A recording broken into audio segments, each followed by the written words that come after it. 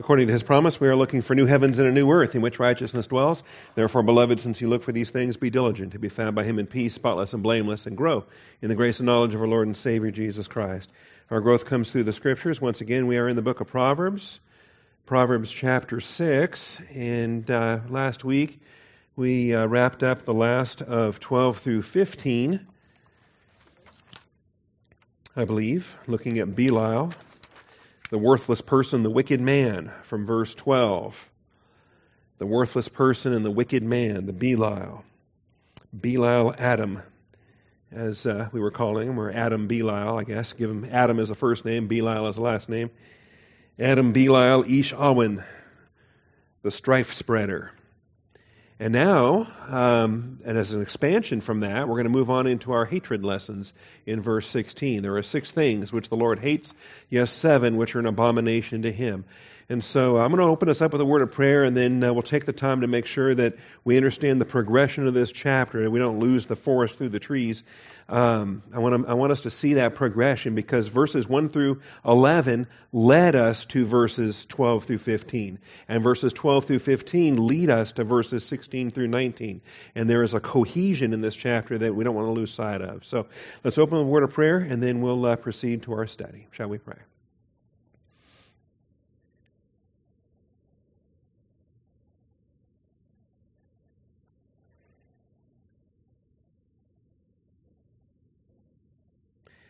Heavenly Father, we thank you for the truth of your word and the blessing we have to assemble together this morning. Thank you for safety, getting us here this morning, Father.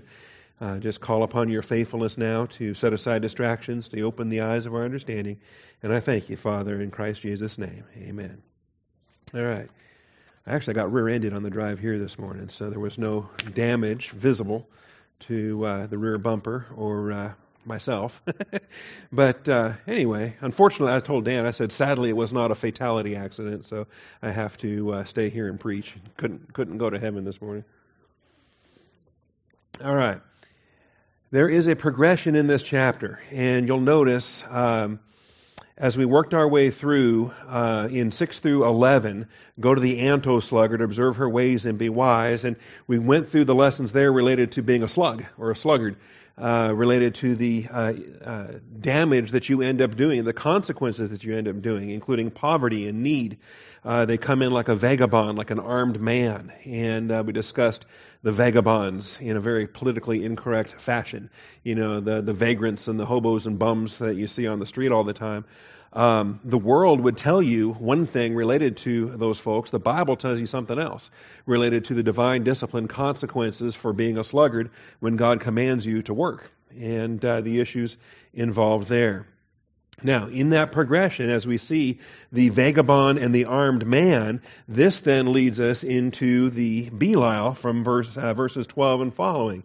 And we observe that he uses his whole body. The worthless man, the wicked man, the one who walks with a perverse mouth, so there's his mouth, who winks with his eyes, who signals with his feet, who points with his fingers. And so you have these body parts that are mentioned in verses 12 and 13. Remember that? All right, that's going to come back again. Because when we start to delineate the things which God hates, the first 5 of them include body parts.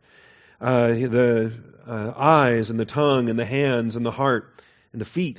Okay, and so we find that these are the links between these passages as we observe the cohesion in this entire chapter.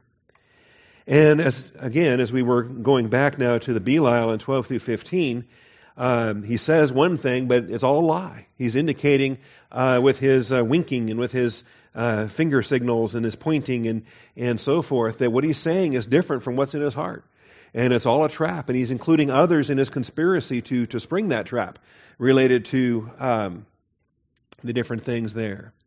All right? So verse 14 says, who with perversity in his heart continually devises evil, who spreads strife. And the spreading of strife is kind of the pinnacle of where this Belial is going. That's the ultimate objective of what he is doing. The heart is continually devising evil, but the end result then is the spreading of strife. And it's that strife, we call him the strife spreader in the point of study. If you're keeping the outline, this is main point 3. As a follow-up to the admonishment against the sluggard, David warns Solomon against Adam Belial, Ish Awen, the strife spreader. And it's about the spreading of strife as we were looking at it in those verses. Well, that same theme now is what we get to in the 7 things that God hates. The 6 things which the Lord hates, 7 which are an abomination to him. And look down and see where the pinnacle is in verse 19. It's the same strife that we had in verse 14. All right? And so you see that what we have here is a progression, but with a consistency here throughout the chapter. All right, so we're dealing with strife, and that's the ultimate of what God hates, is the one who spreads strife among the brothers. All 6 of these things are pointing to thing number 7.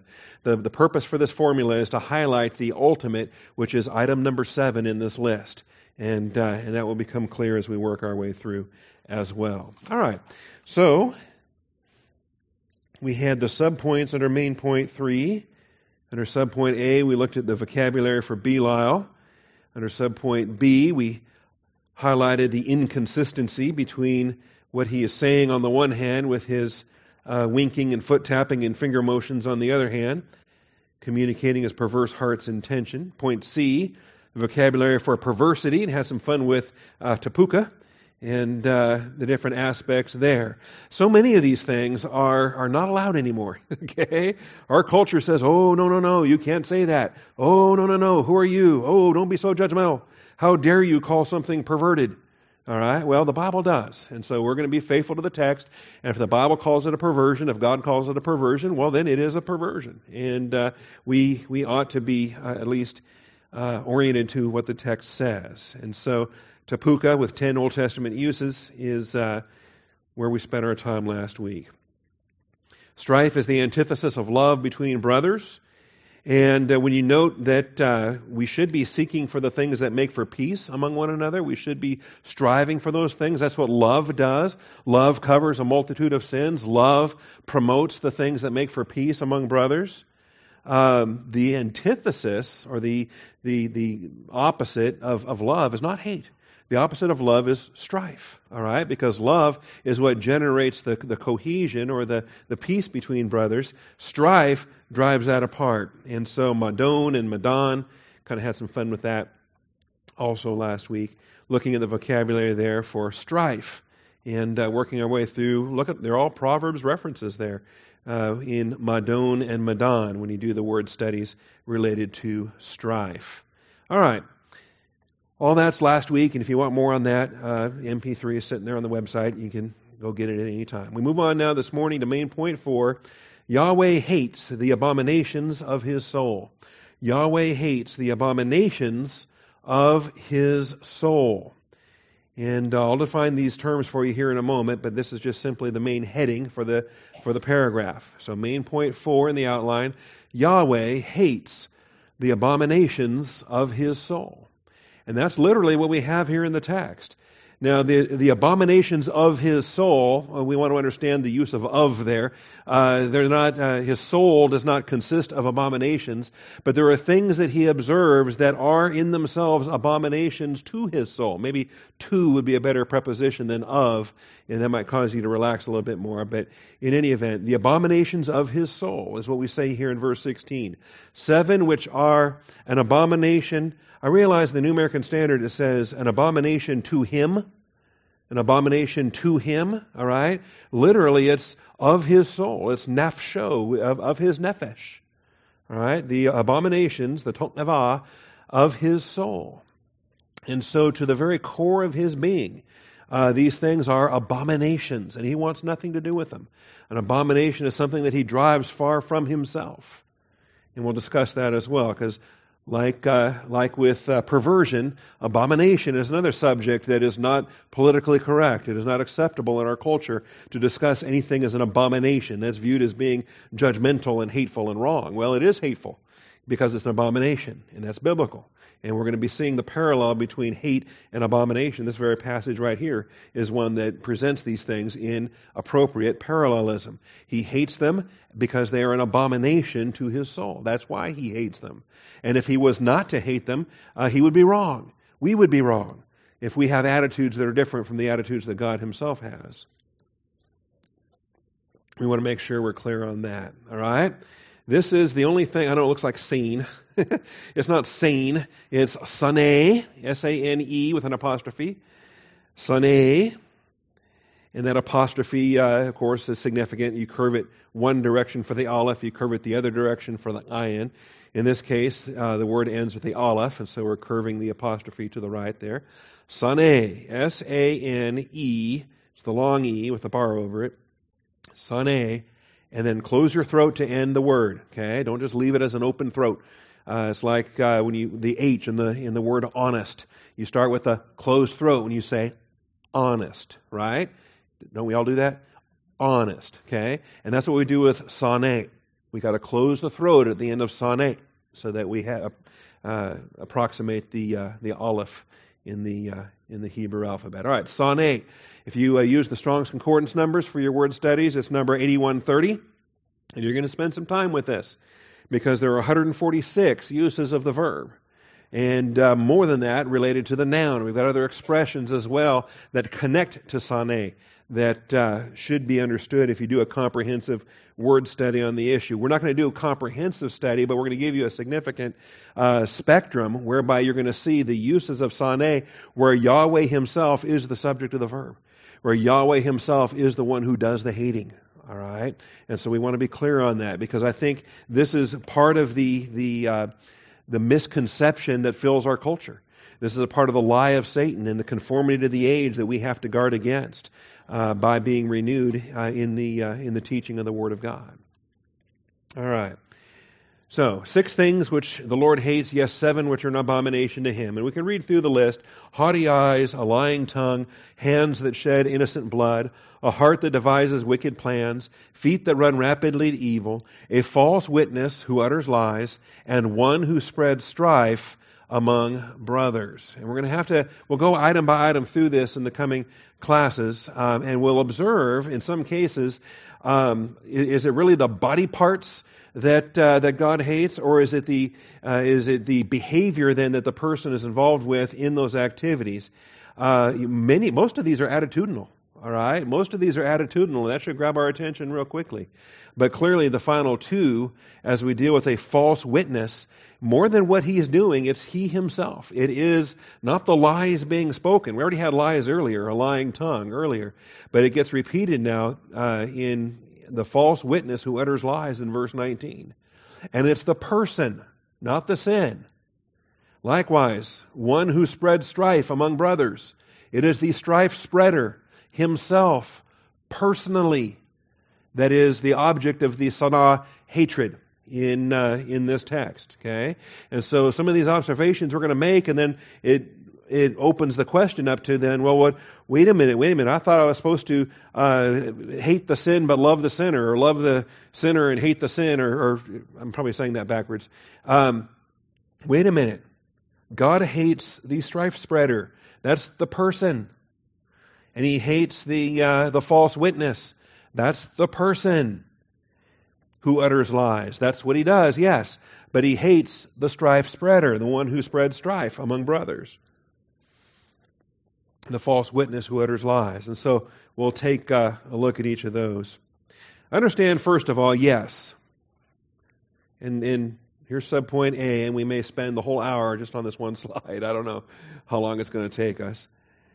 Understand, yes. Subpoint A, Yahweh loves. Of course Yahweh loves. God is love. It doesn't take much to prove that Yahweh loves. And yet, here's a handful of verses here for the love of Yahweh. Yahweh loves and hates in His non-contradictory perfection. Okay? And that's the point. Yahweh loves and hates eternally, simultaneously, absolutely, perfectly, infinitely, in His non-contradictory perfection. Non-contradictory. So if you have a mindset right here, right now, if you have a mindset that love and hate are either or, get rid of that. All right? Absolutely. Get rid of that right here, right now. Don't wait till the end of class.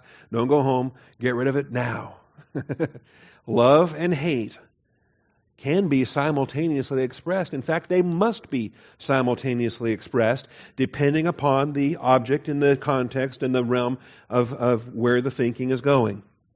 Okay? And that will become clear. Because, crafty fellow that I am, some of those verses that you see on the slide are both love and hate verses at the same time, as we're going to see. Okay? In His non-contradictory perfection. And God Himself resolves these things in His perfection, in His absolute existence, in His holiness. You understand? Sometimes we, in our finite understanding, will struggle. For example, we struggle with sovereignty and volition. We struggle with, well, how can He be absolutely sovereign and still permit creatures to exercise volitional choice? Well, if we have a hang up with that, God certainly doesn't, because He designed it that way. Okay? He designed angels and humans to have volitional capacity, and evidently put that into place without feeling threatened at all to the least bit in His own sovereignty. All right? He has a handle on that, although we struggle with it on occasion. Same thing with love and hate. All right? We may struggle with that on occasion to say, how can they be applied simultaneously? But let me tell you, I think the better we get a handle on it, then we ourselves will have the appropriate applications. Okay? That's why I said last week, we're going to have some hate lessons today. We're going to learn how to hate, but we're going to learn how to hate biblically. And none of us needs any help learning how to hate carnally. We all can hate carnally from the time we're born. You know, a 2-year-old can hate carnally.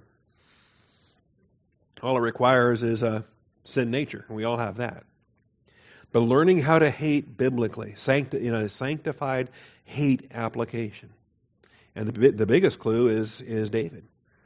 After we get done looking at the uses of the verb sane, where the Lord, or either Yahweh or Elohim or any of the names for God, when God Himself is the subject of the verb, that's significant. But there are many places in the book of Psalms where David is the subject of the verb. David does an awful lot of hating in the Bible. And I think the reason for that, probably more than any other human in the Bible, is David. And why is that?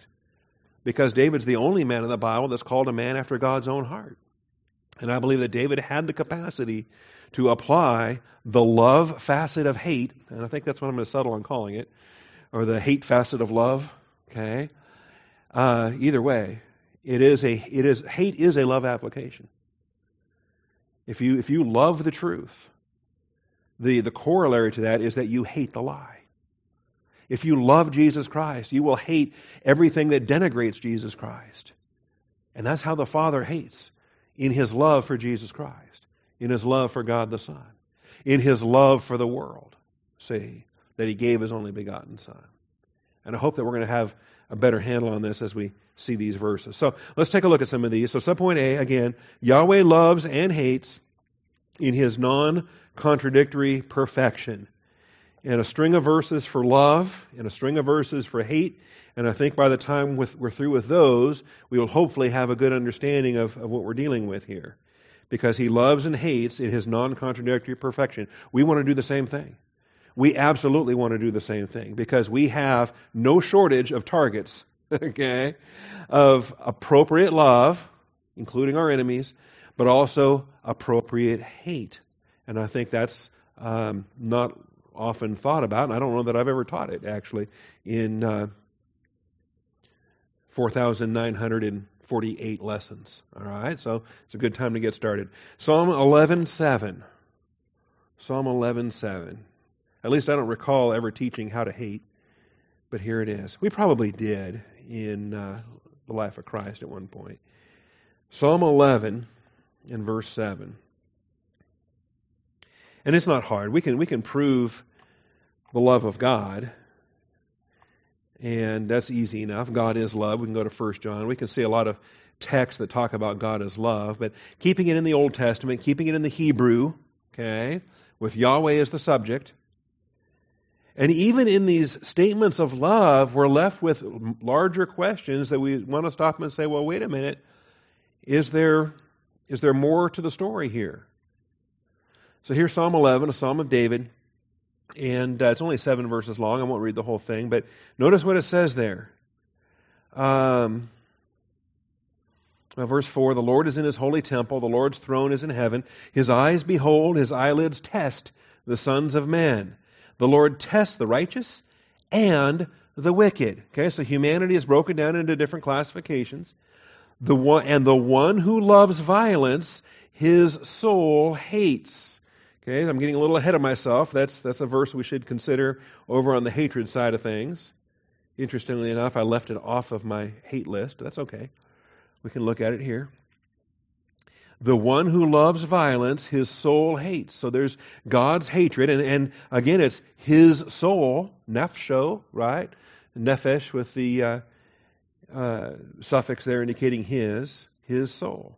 Upon the wicked he will rain snares. Fire and brimstone and burning wind will be the portion of their cup. Well, that doesn't sound like the God of love. Okay? And this is why, if we don't get a handle on this, then we're going to fall for the lies that are out there that paint some kind of a blasphemous story that the God of the Old Testament is not the God of the New Testament. That the God of the Old Testament is this God of anger and wrath and hatred, and that Jesus teaches us to turn the other cheek and love our enemies, as if they're different gods, or a schizophrenic God of some sort. No. He loves and hates in the perfection of His holiness. Keep this in mind. So we have the holy temple in this context. And He is testing the righteous and the wicked. And the object of His hatred here in verse 5 has a misdirected love. The one who loves violence. We're going to see some of these themes repeated in upcoming verses. All right, so fire and brimstone, upon the wicked he will rain snares, fire and brimstone, and the burning wind will be the portion of their cup. 4, here's the explanation, verse 7. Yahweh is righteous. He loves righteousness. And in all the applications, so clearly Yahweh does love, but what does Yahweh love? Okay, what does Yahweh love?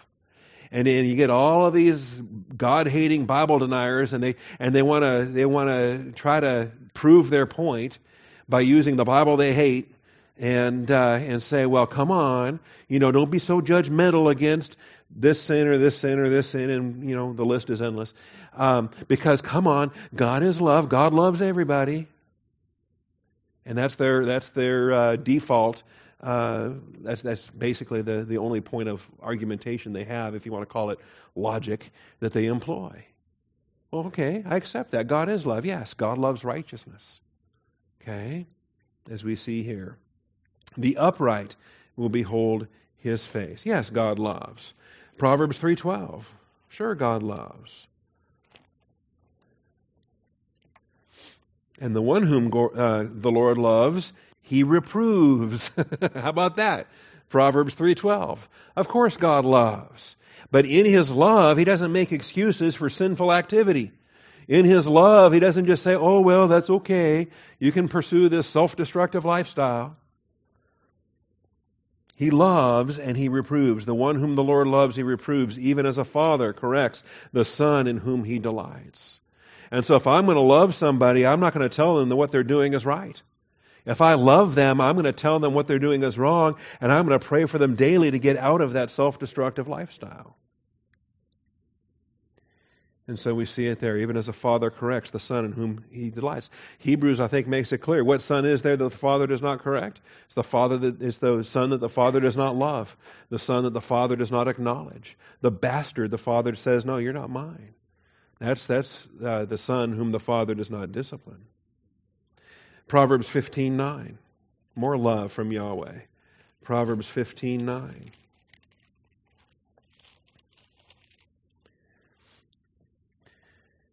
The way of the wicked is an abomination to the Lord, but He loves the one who pursues righteousness. Okay? Well, come on, He loves everybody. Well, this verse says, the way of the wicked is an abomination to the Lord, but He loves the one who pursues righteousness. Okay? And we see that these are not mutually exclusive. They are connected. The abomination and the love.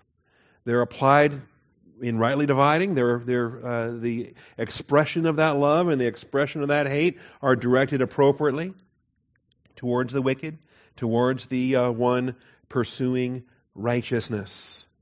All right? I don't view that as contradictory at all. So there's the God of love. Okay? Yeah. Next time somebody says, oh, come on, God loves everybody, here's some verses for you. Say, I agree with you. God loves everybody. That's why the things that are an abomination to him become the objects of his wrath. Isaiah 61:8. Here's a good one from Isaiah that we got coming up on Sunday mornings. I think we're going to hit Isaiah 61 sometime around the end of the year, first part of January. Isaiah 61:8.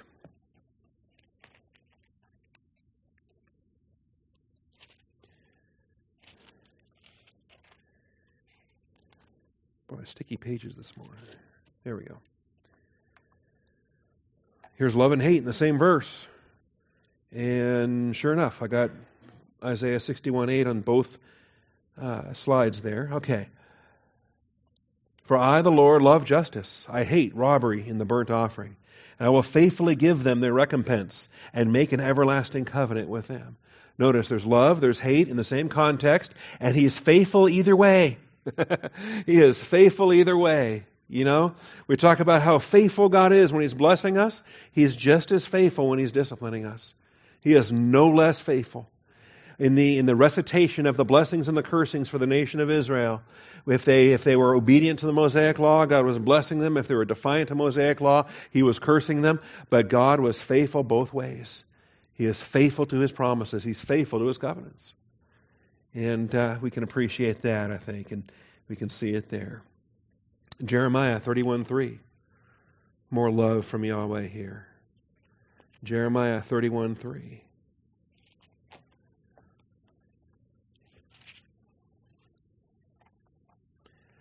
Does his love have any limits?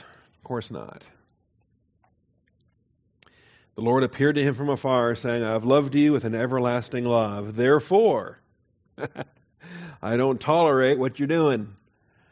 I wasn't content to leave you where you were. Therefore, I have drawn you with chesed, with loving kindness.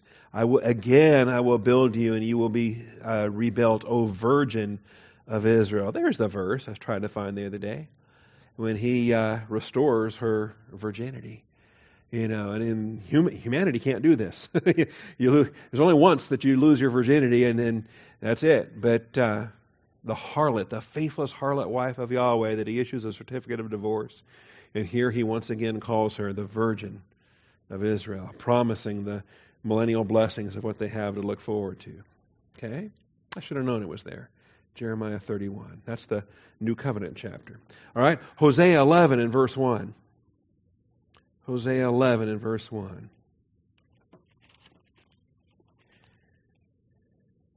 You want to talk about love? How do you fathom the love of God without incorporating the love of the Father for Jesus Christ?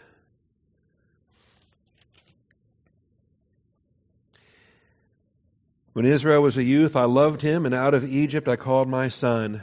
Now, is he talking about Israel as a nation, or is he talking about Jesus Christ? Okay, we get to the Gospel of Matthew, we find out this actually is a prophecy. Hosea 11, he's talking historically about redeeming the nation of Israel out of their bondage in Egypt. Nevertheless, we have built within this a prophecy related to Jesus Christ himself. The more they called them, the more they went from them. They kept sacrificing to the Baals and burning incense to idols. You know, you see the love of God, and you see the faithlessness of Israel, and you see his patience. So much love in this chapter. He said, verse 3, it is I who taught Ephraim to walk. I took them in my arms, but they did not know that I healed them. So much of what God does in love, and we're oblivious to it. I led them with cords of a man, with bonds of love. See, I don't think this world has the slightest clue what the love of God even is. Finally, then, Malachi 1:2. Malachi 1 and verse 2.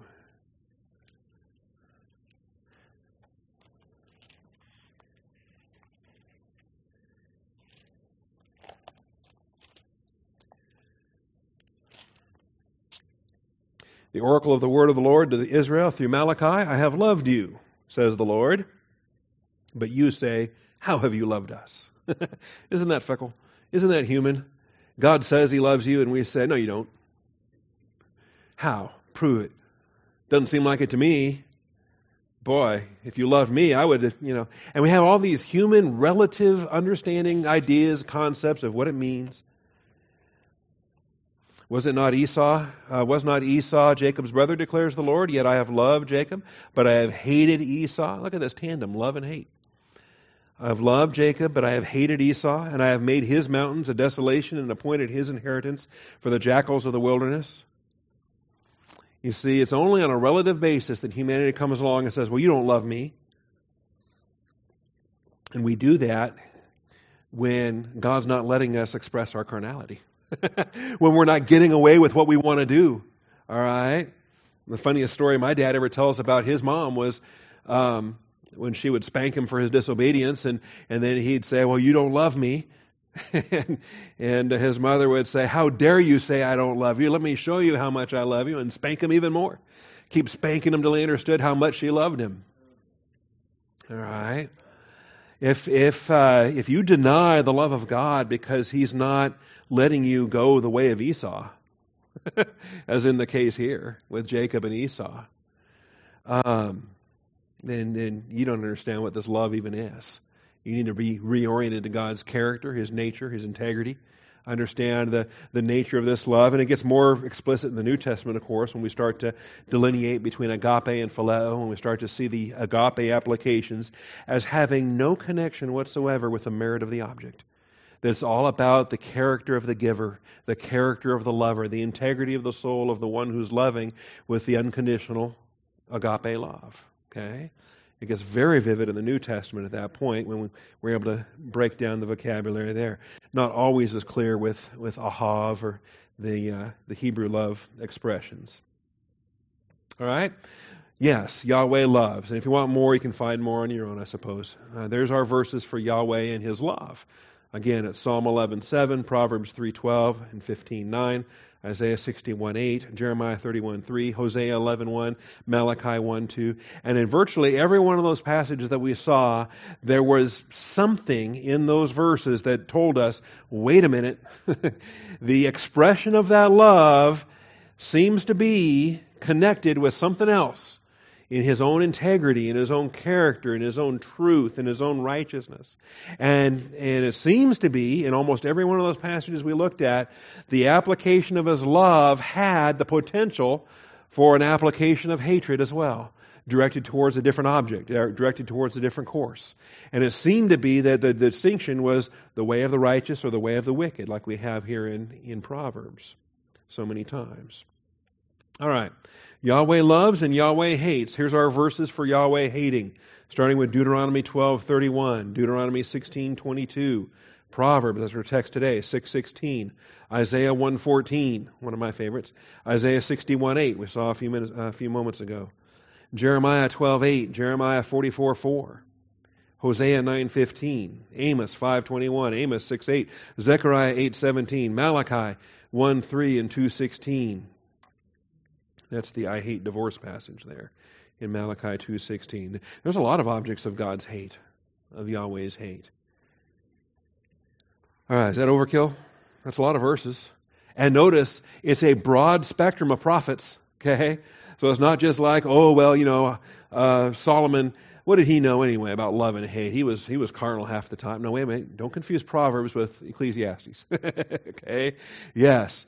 The book that Solomon wrote in his human viewpoint carnality was Ecclesiastes, not Proverbs. And besides, in these first 9 chapters of Proverbs anyway, we're talking about the wisdom that David and Bathsheba passed on to Solomon. So, in any event, yes, Yahweh hates. So, Deuteronomy 12 and verse 31. Let's see if these verses start to make some sense to us now. Deuteronomy.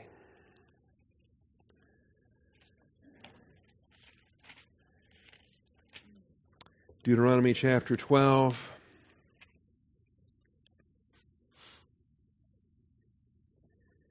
And this is this is the end of the chapter, and there's a whole lot of context related to this, as the Exodus generation has departed, and now the wilderness generation is getting ready to enter into the land, and Moses is reviewing the principles that their parents had ignored, okay, and now they have to pay heed. And as they go into the land, they're going to have to be a holy people and be separate from the people there. All right. Verse 28 says, "Be careful to listen to all these words which I command you, so that it may be well with you and your sons after you forever. It may be well with you." Okay, so here's a verse that goes to that horrible question I hate. How are you? Okay, well, what do you mean? How am I? Physically? Emotionally? What are you talking about? Financially? You know, what are we talking about here?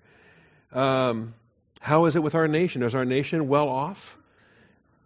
Well, by God's definition, wellness is our orientation to the Word of God. Okay? Wellness is paying attention to these words which I command you. There's wellness in your health and your finances and your love life and your other circumstances and whatever else people think about when they talk about how they are is irrelevant. Are you in the Word of God? All right.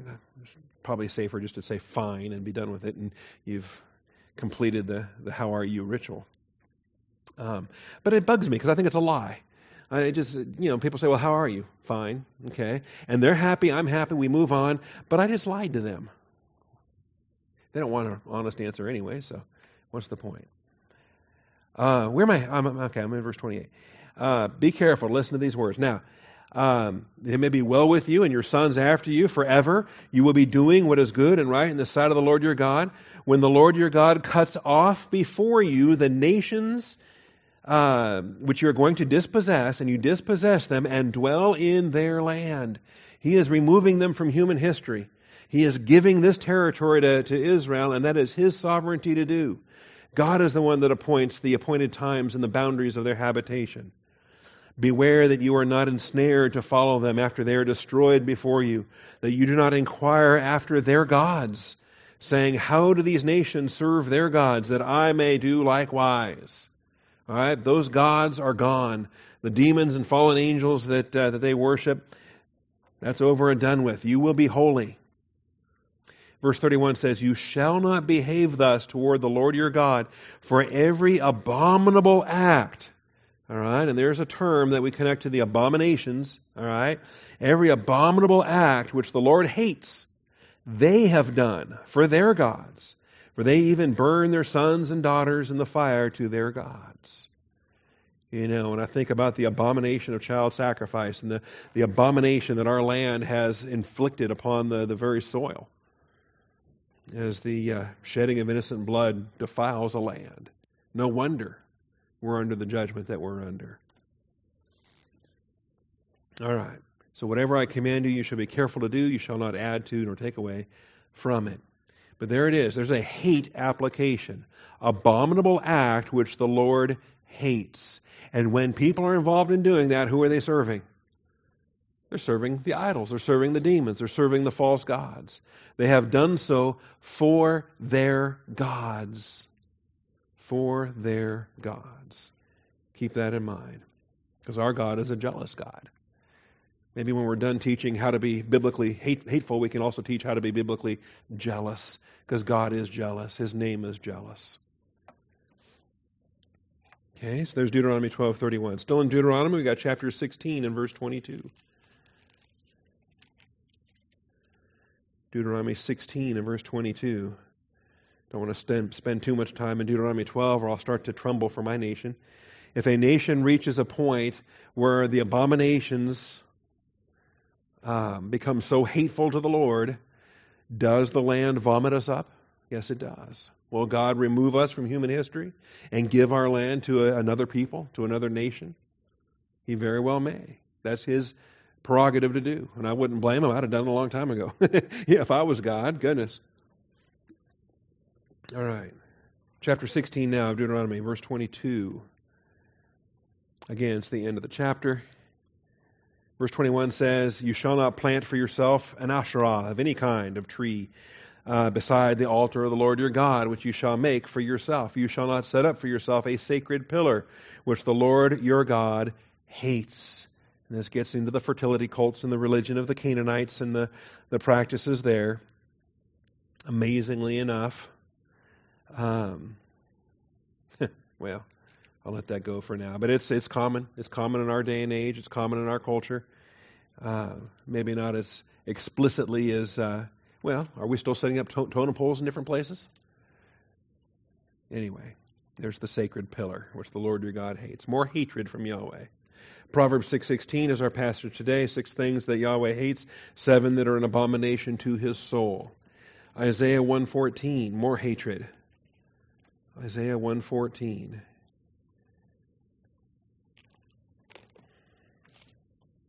He's talking to Israel here. And he calls them Sodom and Gomorrah in verse 10. Here's Yahweh name-calling. And Sharon doesn't like this. We teach our children, don't name-call. Name-calling is wrong. And it is, for children as they're growing up, siblings, name-calling is not acceptable. But here's God doing it. And it makes a point. Instead of calling them Jerusalem, he calls them Sodom. Do you think that is designed to get their attention? I call it an attention getter. So hear the word of the Lord, you rulers of Sodom. Give ear to the instruction of our God, you people of Gomorrah. Okay? That's an attention getter. Why is God calling you that? Okay?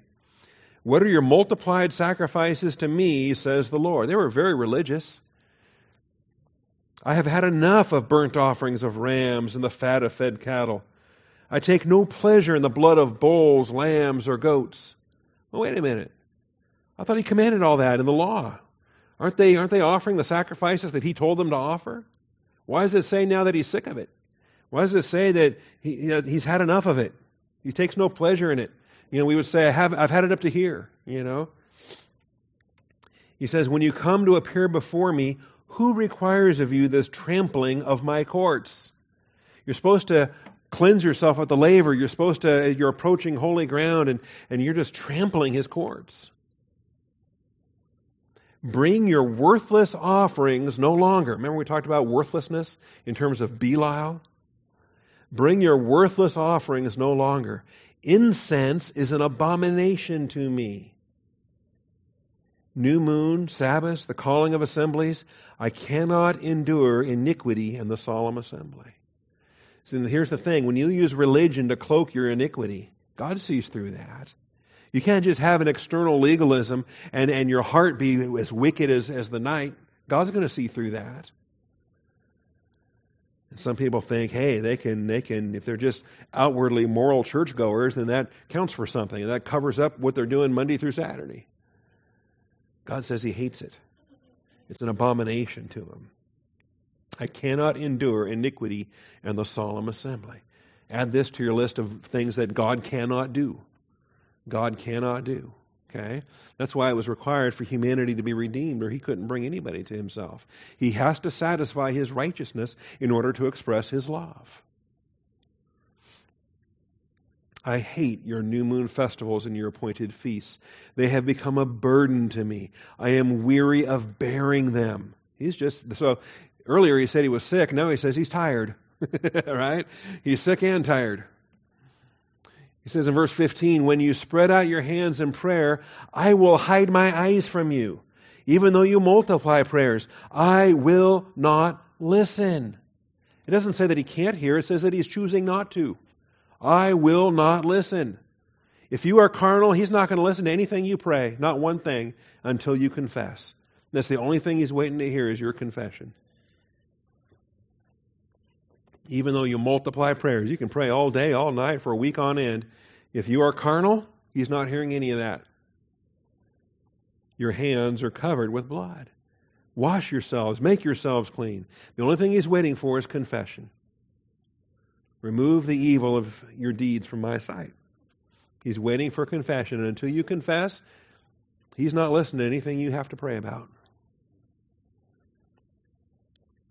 All right, well, there it is. I like Isaiah chapter 1, but verse 14 there is our hate application. I hate your new moon festivals and your appointed feasts.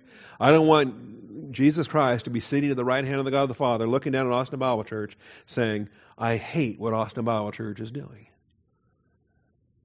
Okay? Because we can obey all the external commands, and He'll still hate it if our heart's in the wrong place. If we're using our religiosity as a cloak. We saw 61:8 earlier. Remember that one? You can read it again. Doesn't hurt anything. I, the Lord, love justice. I hate robbery. In the burnt offering. Notice again, there's he's rebuking the priests here. I hate robbery in the burnt offering. I will faithfully give them their recompense and make an everlasting covenant with them. So we have love and hate in the same context. Jeremiah 12:8. More hate from Yahweh. Jeremiah 12:8.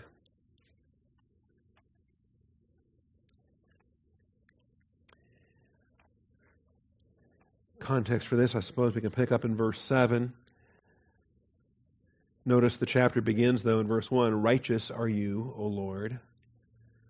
And really, it's that standard of righteousness that really becomes the dividing line between His love applications and His hate applications and so forth. That ought to be at least clear by now. Verse 7 says, I have forsaken my house, I have abandoned my inheritance, I have given the beloved of my soul into the hand of her enemies. Notice, he doesn't stop loving her, even though presently he's applying the hate, the hate expression in verse 8. Israel remains the beloved of my soul, from verse 7. My inheritance has become to me like a lion in the forest. She has roared against me. Therefore, I have come to hate her. So is this an either or? Is it a contradiction? No, it is a non-contradictory perfection of Yahweh, the non-contradictory perfection of God Himself. Israel remains His beloved, the beloved of His soul. But, as a consequence of what she has become, I have come to hate her. And the verses there that follow give the explanation for that. All right. Jeremiah 44:4. Another hate application.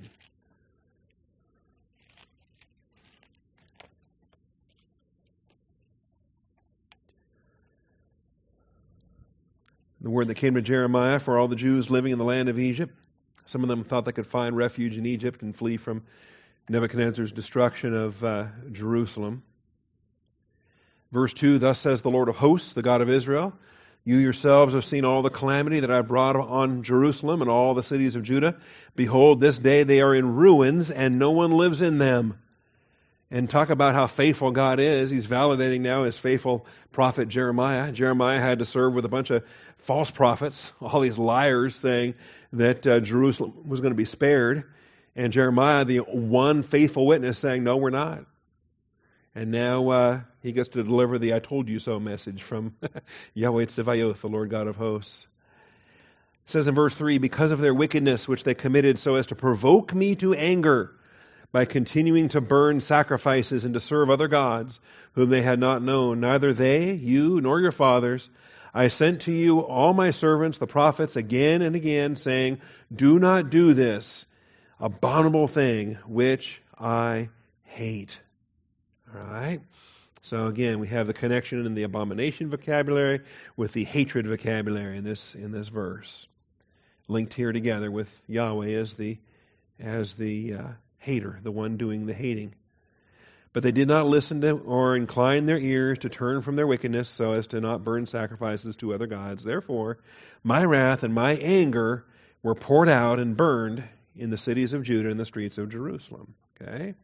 And so anger often becomes the expression of the soul hatred.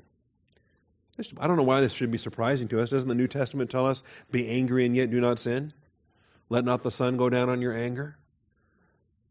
Should not be surprising to us that we will have our own hate application in the expression of the sanctified anger there.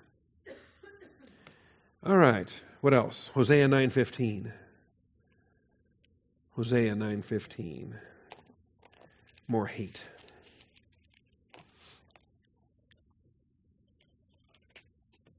And in all of these verses, for every person that's the target of God's hate, have you noticed that there seems to be a pretty simple way to repent? There seems to be a simple mechanism by which they can confess and be cleansed and be restored to fellowship.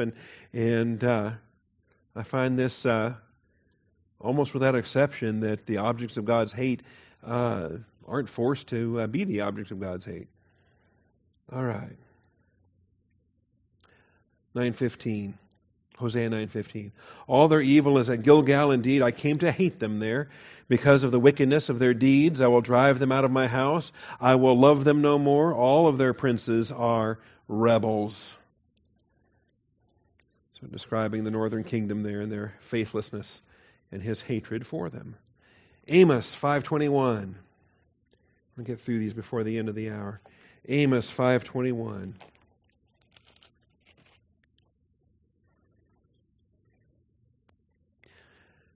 I reject your festivals, nor do I delight in your solemn assemblies.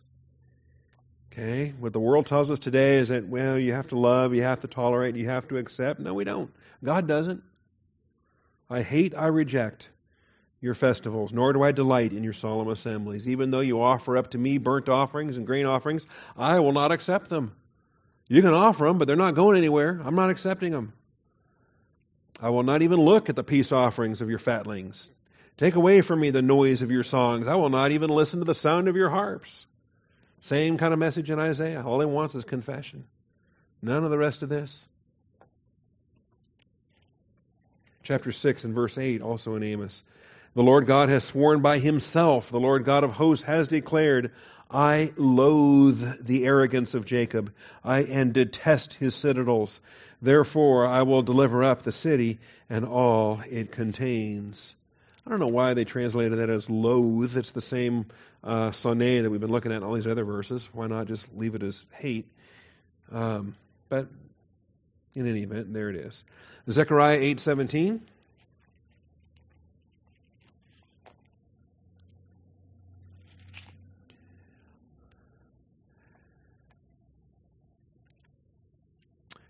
Let none of you devise evil in your heart against another, and do not love perjury, for all these are what I hate, declares the Lord.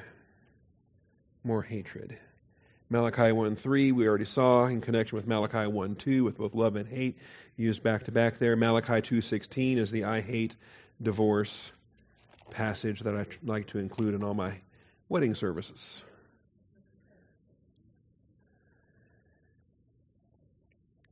Dealing treacherously with the wife of your youth, though she is your companion and your wife by covenant. Take heed then to your spirit. Let no one deal treacherously against the wife of your youth.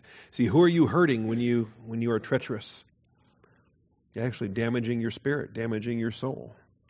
For I hate divorce, says the Lord, the God of Israel, and him who covers his garment with wrong, says the Lord of hosts. So take heed to your spirit that you do not deal treacherously. So many of these sins are soul destructive. We talked about that with the fornication sins in previous classes. All right, Yahweh loves and hates in his non-contradictory perfection. So what do we do with all these verses?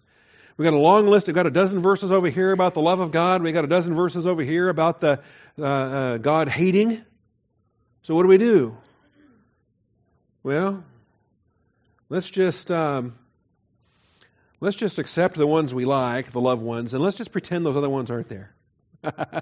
All right, let's just come on. I don't like those. Let's stick with this love stuff, and let's just ignore those others. Careful, okay? We're not free to do that. We already saw the passages today. We can't add to the Word of God. We can't take away from the Word of God. We have to be careful to do all that is commanded for us to do, that it may be well with us in the land. In our day and age, okay? Now,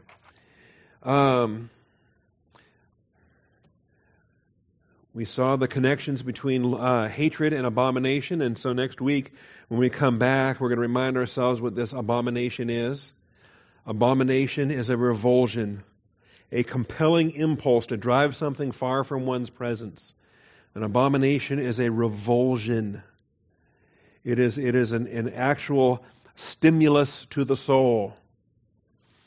And as it is observed, as it is perceived, as it is identified by the soul of righteousness, by God's soul of holiness and soul of love, the abomination and the revulsion of that abomination is what then motivates or launches the application of hate.